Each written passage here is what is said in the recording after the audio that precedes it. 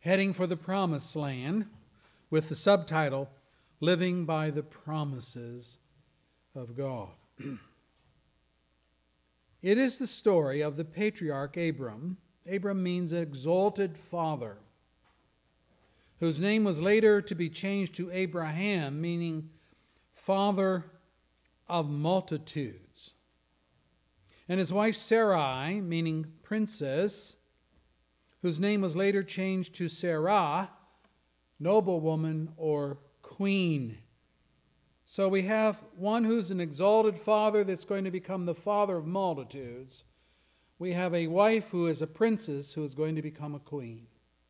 So just in the change of the names, we are set on a course of marvel.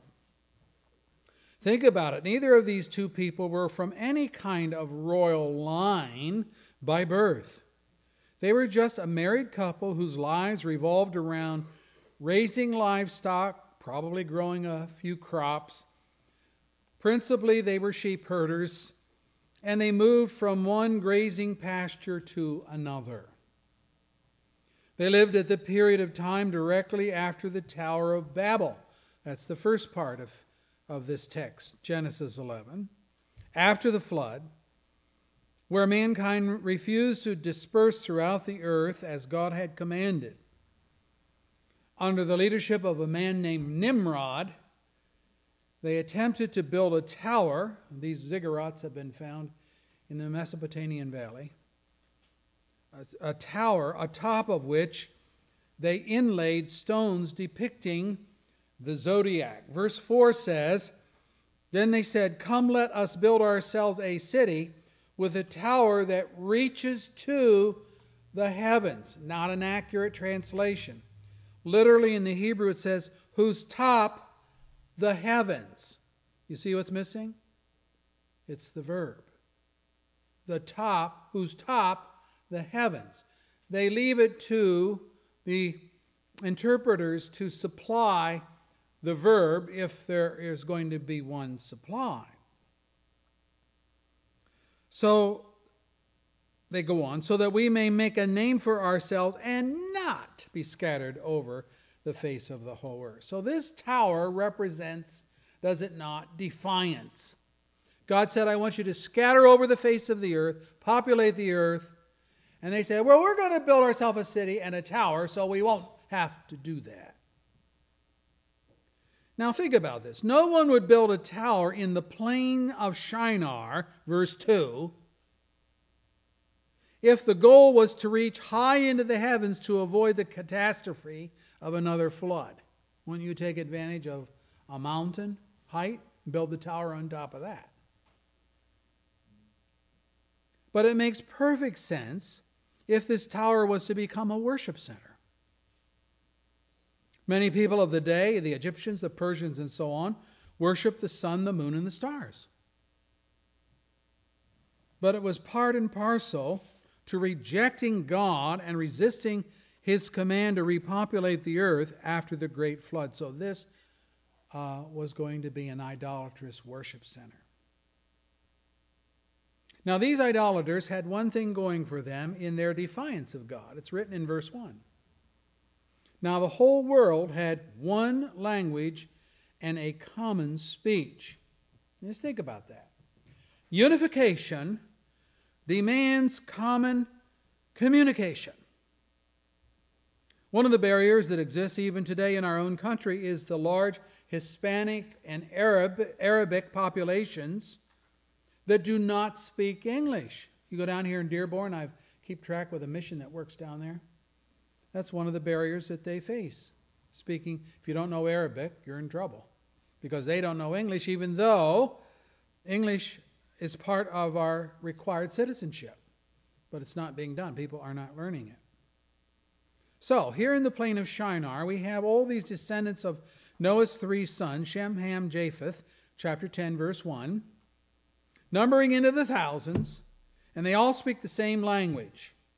They can all understand each other. They can all work together. There is no language barrier whatsoever. So the city and the tower, designed to make a name for ourselves, verse 4, and to provide a cohesive environment for unification and solidarity in protest to God's command to disperse, this can proceed on schedule with seemingly no restraints. All the people can speak together, work together, so on, and away they go. And everyone was agreed on building this project. They were committed to establishing their own religion of idolatry, worship of the stars, and so on, convinced that they could defy God and pull this off. Men always think that they can do that. Sinners always think that they can do that. But you know, it's not so easy to defy God and get away with it. Many are the plans of a man's heart, writes Solomon, but it is the Lord's purpose that prevails. Proverbs 19, verse 21. Go ahead and make your plans, Solomon is saying. But you know, in the end, it's going to be God's purpose that prevails. Verse 6 of our text. The Lord said, if as one people speaking the same language they have begun to do this, then nothing they plan to do will be impossible for them. God admits that. Something has to be done here because these guys are just chugging right along. Come, let us, God is speaking within Trinity, Father, Son, and Holy Spirit. Come, let us go down and confuse their language so that they will not understand each other. And so, I'm reading Scripture, so the Lord scattered them from there over all the earth, and they stopped building the city. End of construction. That's why this city is called Babel. Babylon, short for Babylon. Babel, because there the Lord confused the language. Babel. They sounded like they were babbling. From there the Lord scattered them over the face of the whole earth. Verses 6 through 9. Yeah, I mean, the basis for unification was destroyed by God. The population went from speaking one language to speaking many, and so they migrated throughout the earth according to their dialect and languages. Within their language groups, yes, they could and did establish the various cultures that we have throughout the world today. Chinese, Japanese, Russian, or Slavic languages, Great Britain, Hispanic, Arabic, and so on and so on. Those language sets that divide the nations of the world. But you know what? God got his way. God got his way. The plans of the people to build one state religion with one language group was frustrated by God, and these idolaters were forced to comply with God's command reluctantly. But they did comply. It's not easy to resist the will of God. We can praise the Lord for that. This brings us then to the first point in your bulletin outline, the singling out of Abram and Sarai. At this point in history, this is a pivotal point, God turned his attention away from the nations in general to one people group. Not going to work with the nations anymore. I'm going to work with one people group. There's a Hebrew literary device found here which is worth noting.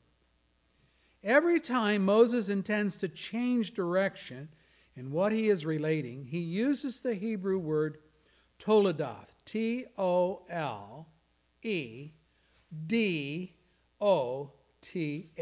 toledoth. And it means an account or generation.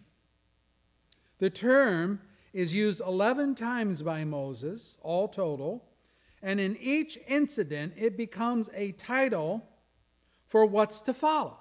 For example, Genesis 2:4, we read, "This is the account, toledoth, of the heavens and the earth when they were created, when the Lord made the earth and the heavens."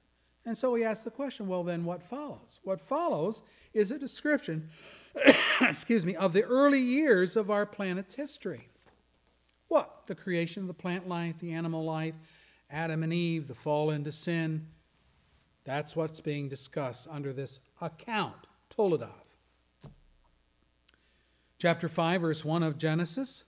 This is the written account of Adam's line. And then you have Adam's genealogy. Chapter 6, verse 9. This is the account of Noah. And then you have Noah's genealogy. Now all these are like, wow, think about this. Starting points. Adam, father of the race. Big flood wipes out the race. Noah, new father of the race. Okay? So you're following the logic here. He's coming to these new events, new accounts of, new generations of, and what's going on. In chapter 10, verse 1, this is the account of Shem, Ham, and Japheth. Who are they? They're Noah's sons. Now, look at our text, verse 10. This is the account of Shem. Who's Shem? Well, he is the godly seed who replaced Abel, whom Cain killed. Right? So, Abel's gone. You only have this wicked seed left, Cain. You can read about him in the New Testament, how godless he was. And so God says, okay, Adam and Eve, you're going to have another son. And they named him Shem. And he has his own account now, his own line. And look on down further in verse 27 of our text. This is the account of Terah. Terah becoming Abram's father. Okay. So what I'm saying is that this expression, the account of, will not appear for 14 more chapters until you get to chapter 25, verse 12. This is the account of Abram's son, Ishmael. Verse 25. This is the account of Abram's son, Isaac. You say, so what? Well, listen. What all of this indicates is the use of Toledoth, this is the account of Terah, verse 27, introduces a lengthy section of Genesis which incorporates Abraham and his descendants, get it now, alone. His descendants alone, which indicates that God has turned his attention away from the nations in general to a new spiritual world in the line of Abraham. This is monumental. God is stopping working with the nations. Now, he did this previously in the great flood of Noah's day. We read, the Lord saw how great man's wickedness on the earth had become, and that every inclination of the thoughts of his heart was only evil all the time. And the Lord was grieved that he had made man on the earth, and his heart was filled with pain. And so the Lord said, I will wipe mankind, whom I have created from the face of the earth, man and animals and creatures that move along the ground and the birds of the air, for I am grieved that I have made them.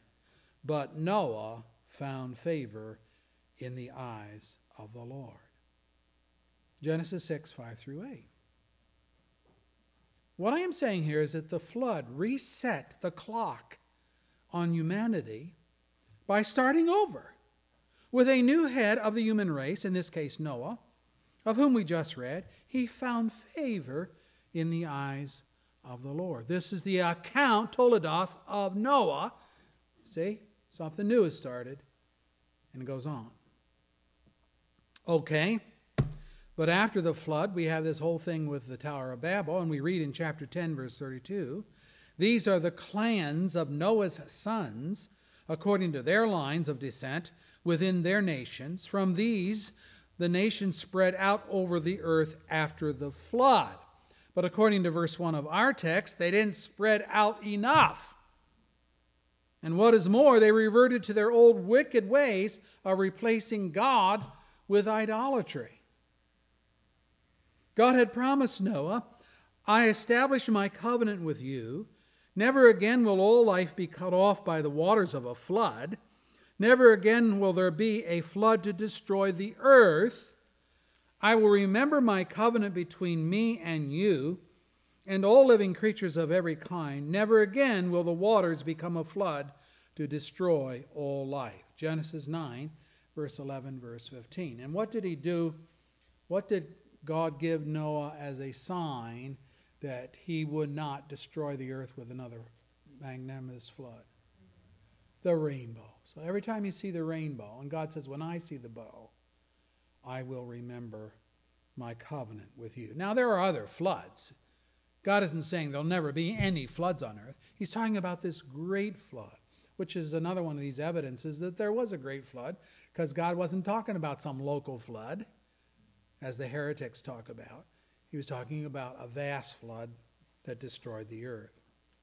Okay, but here we are now in chapter 11, and the people have degenerated into gross idolatry once more.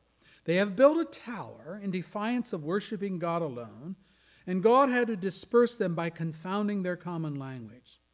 So it appears that the nations are destined for an ongoing defiance of God and subsequent judgment by God. What then does God do? Answer: He opens another chapter in human history in the calling out and establishment of his people, beginning with Abraham and Sarah. In other words, he determines, as he said in the pre-flood people of the earth, my spirit will not contend with man forever. Genesis 6, verse 3. He's basically saying, I've had it up to here with the nations. I'm trying to work with the nations, trying to get them to understand that I'm the creator and the only God there is, and they keep flipping over to idolatry. My spirit will not contend with man forever. You're not going to put up with this. Now, the world might be very happy about this. They say, oh, good. It's about time God left me alone. I don't care to have God running my life anyway. But this is very serious. Very serious. It is a mark of God's curse if he abandons you to your own devices. Paul in Romans 1 verse 24 says, therefore God gave them over in the sinful desires of their hearts. James Montgomery Boyce, in his commentary on Genesis, puts it rather succinctly. Here's what he says. They would not have God, so God would not have them. They gave God up, so God gave them up. That's pretty simple, isn't it? But very, very profound and very revealing. And then he goes on to state, Boyce, when God gives the nations over or up, as the King James has it, we are not to suppose that he gives them over to nothing, as if they can just float on their own and do perfectly well without him. On the contrary, when God gives nations or individuals up, he gives them up to the laws of his own spiritual universe. And this means that apart from a grounding in him and the truths revealed in religion, their course will always be downhill. End quote. Wow, that's good. The text on it, or one text on it, would be Romans 1 verse 24, which describes the downhill spiral that began with sexual immorality and ended with a depraved mind that could approve of nothing but wickedness and evil. And Paul writes, God's righteous decree is that those who do such things deserve death. Romans 1 verse 32. It's not improvement if God gives people up. It's not a plus. It's a negative. And this holds true for our texts and the apostasy of the nations in rejecting God. Now understand here that the rebellion at Babel is a description of people on the end of the downhill spiral. That's where we're at here. We have been led, we have been taught to believe that mankind started out in superstition with multiple gods, polytheism, and animism. Animism is the idea that there are spirits to be found in inanimate objects, like the table moves because there's a spirit in it. And they talk about this demon world, and so on. We've been taught those things. And then man evolved. He evolved into polytheism, many gods. And as the evolution continued, he finally ended up with monotheism, the belief in one God. But this is all patently false. It is patently false. In actuality, it's the direct opposite. Adam and Eve began their spiritual understanding monotheistic. One God, one Creator. And it's only after sin entered into the world that degeneration in the concepts of God occurred. That said, monotheism, think about this, monotheism is the basic or ground form of religion. Polytheism is a later and degenerate form, expressing itself in the idolatry that devolved and the end product in a corruption of God. The nation which rejects God does not advance upward. It degenerates downward to such a degree that we have in our text, they're building Babylon, which, if you know your Bible history and even into the book of Revelation, is symbolic of the city or the people that are opposed to God. So they're building the city and they're building their own religion. And that's the way it's going to go. Down, down, down. Our only hope for humanity is if God steps in by His grace and restarts humanity moving in the upward direction. And it's going to take His grace to do it. Because left to our own devices, it's down, down, down the way we go. So that's what God does. Let me say it this way. It's in your bulletin outline. Abram and Sarai were God's restart button. They were the restart couple. Y'all that have computers know what a restart button is for. If your computer is corrupted with a virus or some such thing, you will be advised to restart the computer so it can go back to its roots and find out where the problem is and so on.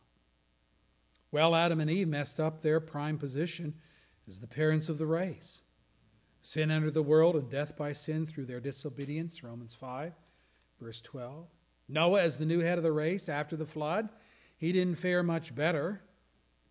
The Canaanites, which were a descendant of Noah's grandson, became the wicked people who populated Palestine throughout Israel's Old Testament journey. They're always popping their heads up, and they're always wicked. So what did God do? I mean, it wasn't exactly like He had someone righteous to work with by this time. Not even Abram, whose father Terah was a practicing idolater, just like all the other pagans living around him. And Abraham was taught this false religion too. Joshua reminded the nation of Israel of this when they finally crossed the Jordan and entered the Palestine area after the death of Moses. Here's what Joshua said. Then Joshua assembled all the tribes of Israel at Shechem. He summoned the elders, the leaders, the judges, the officials of Israel, and they presented themselves before God. And Joshua said to all the people, "This is what the Lord God of Israel says. Long ago, the father of Abraham and Nahor lived beyond the river." The river stands for the Euphrates. "And worshipped other gods." That's it. That's their history. "But I took your father Abraham from the land beyond the river and led him throughout Canaan and gave him many descendants. I gave him Isaac, and to Isaac I gave Jacob and Esau.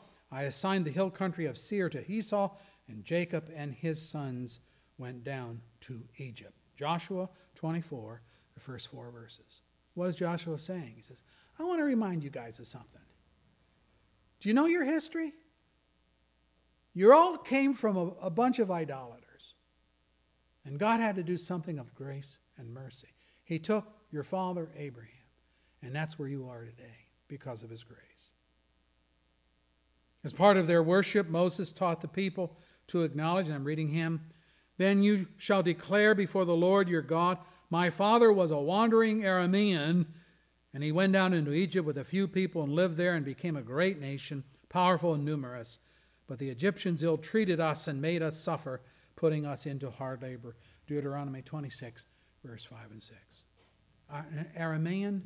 Armenian background is what he's saying. Ezekiel adds this. This is what the sovereign Lord says to Jerusalem. Your ancestry and birth were in the land of the Canaanites. Your father was an Amorite. Your mother was a Hittite. On the day you were born, your cord was not cut, nor were you washed with water to make you clean, nor were you rubbed with salt or wrapped in cloths. No one looked on you with pity or had compassion enough to do any of these things for you. Rather, you were thrown out into an open field. For on that day you were born, you were despised. He's talking about Israel as an aborted child. Nobody wanted you. Ezekiel 16, verse 3 and 5. You were, an Amorite, Hittite. You were just a bunch of pagan. You were just another pagan baby. What do they do with pagan babies that they don't want? They just abort them, throw them away. And if you read the rest of the text, it's beautiful. This is Ezekiel 16. God comes along, sees this aborted baby squirming in its own blood in the field, and he rescues the baby. He adopts the child and makes it into Israel. Now you see, these descriptions are meant to teach us that God's choice of Abram and Sarai had nothing whatsoever to do with their own personal righteousness and obedience to God. Oh no, 1,000 times no. They were born and reared in the Canaanite, Amorite, Hittite cultures, all three pagan, all three opposed to the God of the Bible, just like the descendants of Nimrod and the people at the Tower of Babel. But it would not have been any different had God chosen some other couple from some other culture. All the nations had descended into this wicked idolatry, but God had to start somewhere. So he just reached down from glory, and he said to Abram, chapter 12, verse 1, leave your country, your people, your father's household. Go to the land I will show you. I will make you into a great nation. I will bless you. I will make your name great, and you will be a blessing. I will bless those who bless you, and whoever curses you I will curse, and all peoples on earth will be blessed through you. That's grace, folks. If we're all in the same bowl of soup, boiling away in judgment from God, he reaches down and he grabs a couple and he says, pulls them out, sits them on solid terra firma. I'm working with you. That's grace. We might protest and say, oh, wait a minute. That's not fair. God can't do that. What about all the other couples of that time? Don't they deserve a chance to be blessed by God? Well, that's just the point, brethren. Deserve has nothing to do with it. If you are going to talk deserve, remember Paul's description of sinners who disown God. Now, it's New Testament, but this applies to Abraham's day too. They have become filled with every kind of wickedness. I'm reading Paul. They have become filled with every kind of wickedness, evil, greed, and depravity. They are full of envy, murder, strife, deceit, malice. They are gossips, slanderers, God-haters. Wow. Insolent, arrogant, boastful. They invent ways of doing evil. They disobey their parents. They are senseless, faithless, heartless, ruthless. And although they know God's righteous decree that those who do such things deserve what? Death. They not only continue to do these very things, but also approve of those who practice them. Romans 1, verse 29 through 32. What do they deserve? You want to talk deserve, they deserve death. Now, I'm thinking that your sin, like my sin, is listed somewhere in this catalog of vices. So that the only thing you and I deserve from God is condemnation and hell's death. You say, well, no, wait a minute. There just had to be something in Abram and Sarai that drew God's mercy to them, else why would God single them out as the restart couple that you talked about? Why would he choose them to produce a new spiritual race? Well, your thinking, like that of so many, is skewed if you're thinking that way. You're thinking of earning God's favor through good deeds. But of what we have seen, there are no good deeds. It says God has declared there is no one who does good, not even one. Romans 3 verse 12. That's pretty universal, isn't it? Doesn't that paint a picture of helplessness and consequently of hopelessness for all of us from the standpoint of personal ingenuity and effort? None good. Oh boy, not one. Doesn't that throw us then on the mercy of God? What's mercy? Jodi Arias is the woman convicted of stabbing her husband 27 times and then shooting him in the head. She was duly convicted of first-degree murder, and now she is in court for the sentencing part of her trial to determine if she will get the death penalty or life imprisonment. What can she do? What can she do? She has been found guilty. The evidence is overwhelming. She even admits to the crime. Her only recourse is to throw herself on the mercy of the court. Webster's Dictionary defines mercy this way. Mercy implies compassion that forbears punishment even when justice demands it. So what is he saying? Webster is saying, mercy steps in and decides not to implement justice in its severity in this case, but to mitigate it somewhat. And in the court cases, it's up to the judge. There is no coercion Miss Arias can apply. No bargaining chips. No pressure to bear. No. It's all out of her hands. And the judge and jury is not compelled by any stretch of the imagination to comply with her plea for mercy. Listen now to God's response in the great courthouse of his decisions concerning sinners who break his law. Here's what God says.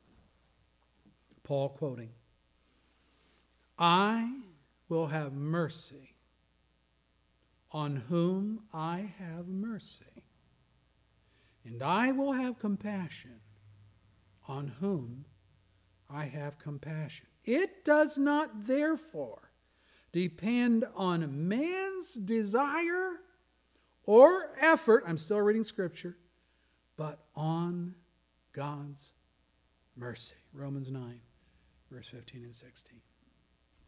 What is this text saying? It is saying God's going to do what God's going to do, and you and I have no say in the matter, nor can we do anything to influence God to pass a favorable sentence towards us. We shall just have to plead for mercy and pray for the best. But let me say this, if we have one thing in our favor, it is the confidence expressed by the prophet Daniel, who said this, the Lord our God is merciful and forgiving, even though we have rebelled against him. May I suggest that that would be a great refrigerator scripture verse to post on your refrigerator with your magnet. Here it is, Daniel 9, verse 9. The Lord our God is merciful and forgiving, even though we have rebelled against him. What a message of hope. And we sinners need to hear that, don't we? We need to know that if we can't do anything to save ourselves, there is a God who's willing and able to save. Now that brings us then to God's choice of Abram and Sarai. Now hang with me, this gets a little heavy. God was determined in this choice. He was determined to break the chain of sinful progeny. Progeny is just another word for descendants. Sinners. If there's one thing true about the genealogies found in Scripture, it's this, that sinners produce sinners. It doesn't matter what genealogy you're reading, this is what is the truth. Even the righteous, so-called, produce sinners for babies.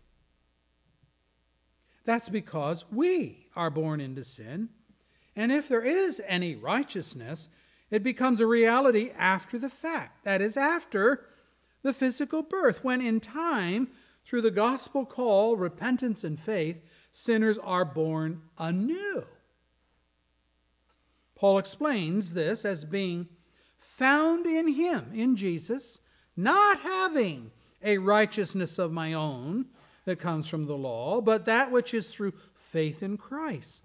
The righteousness that comes from God and is by faith. Philippians 3 verse 9. And then he calls it the gift of righteousness in Romans 5 verse 17 that also comes through Jesus. So it isn't resident there. It's a gift. It's something that's going to come to you. It's going to be given to you. So, here it is. If sinners beget sinners, if like produces like, and both Abram and Sarai are sinners, in this case even idolaters like Terah, Abram's father, how is it possible for God to break the chain of sinful progeny or descendants, sinners producing sinner babies? How's that going to happen? Genesis 11 verse 30 says, Now Sarai was barren. She had no children.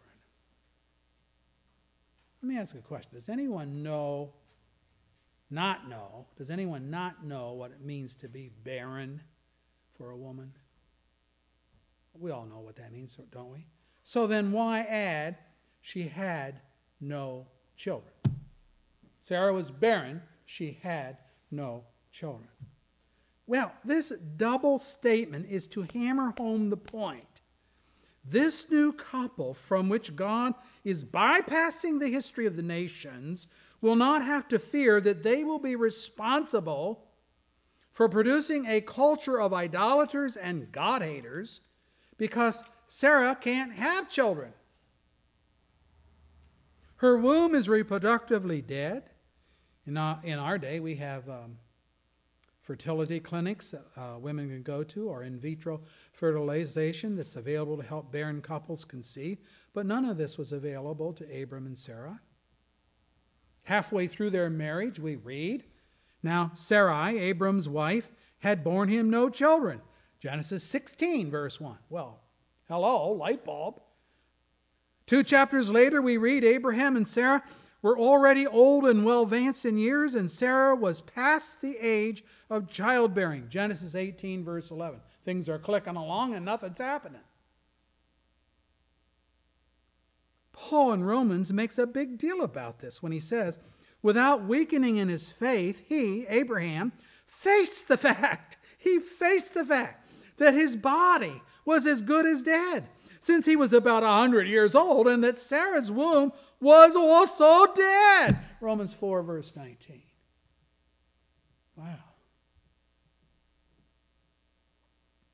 You know, sometimes, brethren, God brings things into our lives which, at face value, are heartbreaking and painful. I mean, here was a couple who, as we shall see, in our next study was hanging on to God's promise. Chapter 12, verse 2, I will make you into a great nation. Yeah, well, there wasn't so much as one baby in the cradle. Where's this great nation?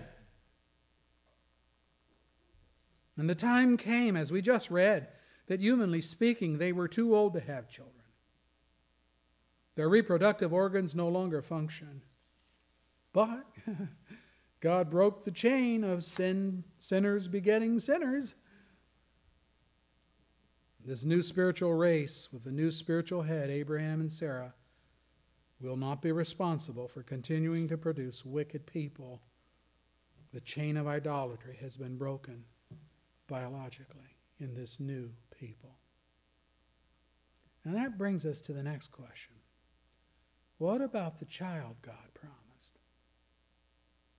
You will say, now wait a minute, Pastor, wait a minute.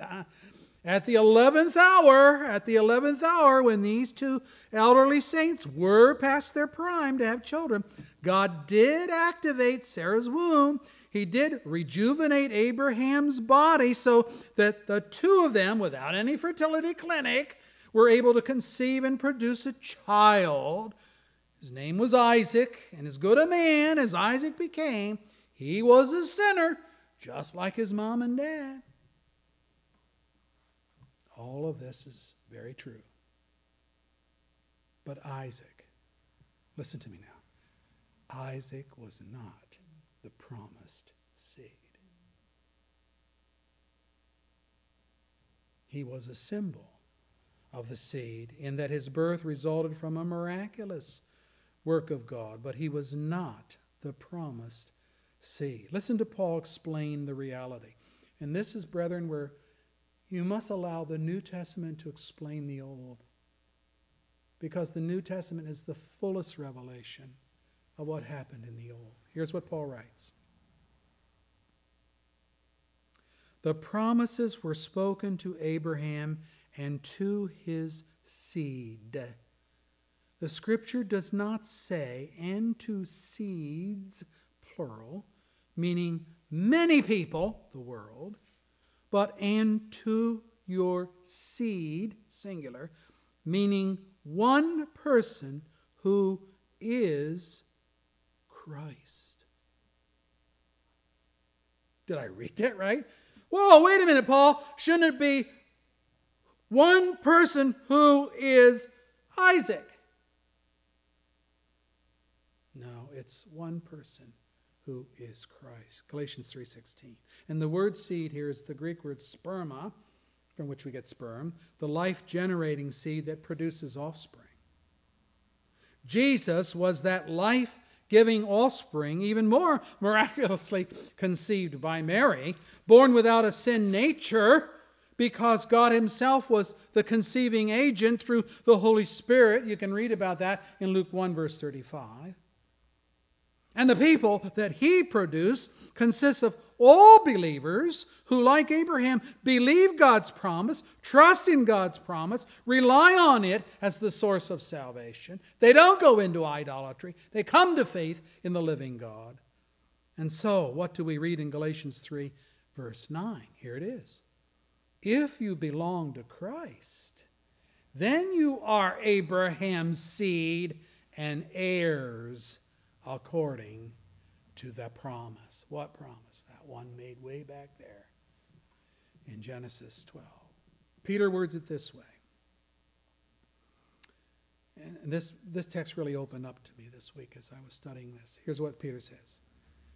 But you are, he's writing to his people, you are a chosen people, a royal priesthood, a holy nation, a people belonging to God, that you may declare the praises of him who called you out of darkness into his wonderful light.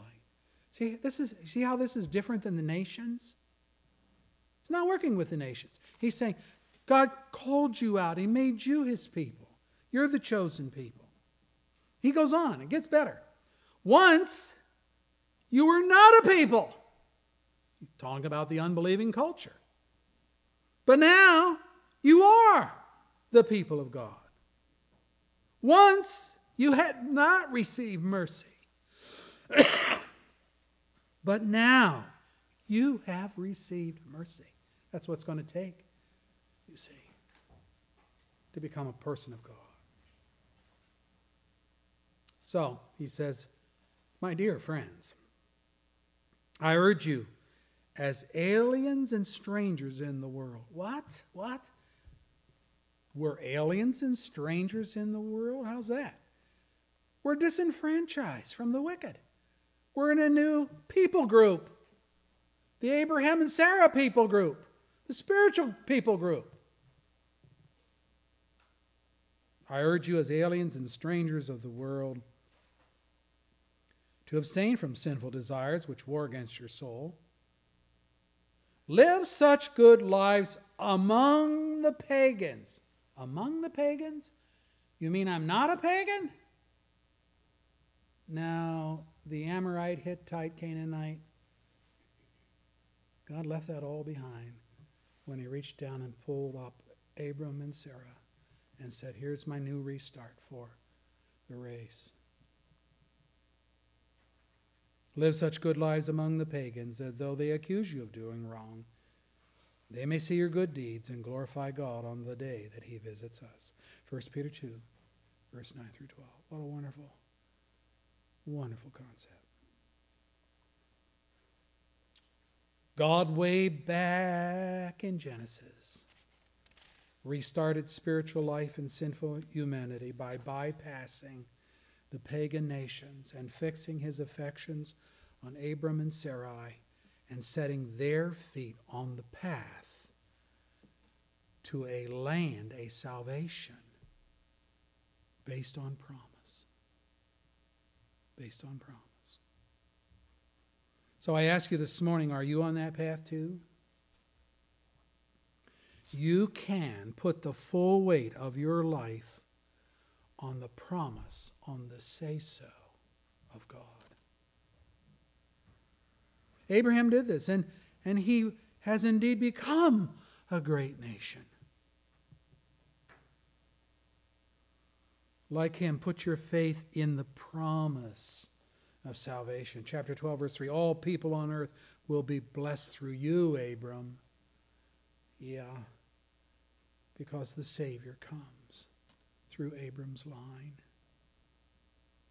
And Jesus is the universal Savior. I say it that way. John the Baptist put it this way, he is the Lamb of God who takes away the sin of the world. John 1, verse 29. And Peter put it this way, salvation is found in no one else, for there is no other name under heaven given to men by which we must be saved. Acts 4, verse 12. Jesus is a must. He is a must for your life. If you want to be forgiven of your sin, if you want to be shown mercy. It all started back here in Genesis 11. When God reached down and said, I'm through with the nations. I'm starting a new people group with Abraham and Sarah. And it's going to lead all the way to Jesus Christ and his descendants. And he's going to take them into the promised land, the true rest of God. Hebrews chapter 4. May the Lord find you on that path today. May he bring you into his family today if you're not there. If you're playing at church, may he bring you into real reality in Christ today. What a wonderful truth. And this whole study that we're going to do is going to be on how God matured Abraham's faith.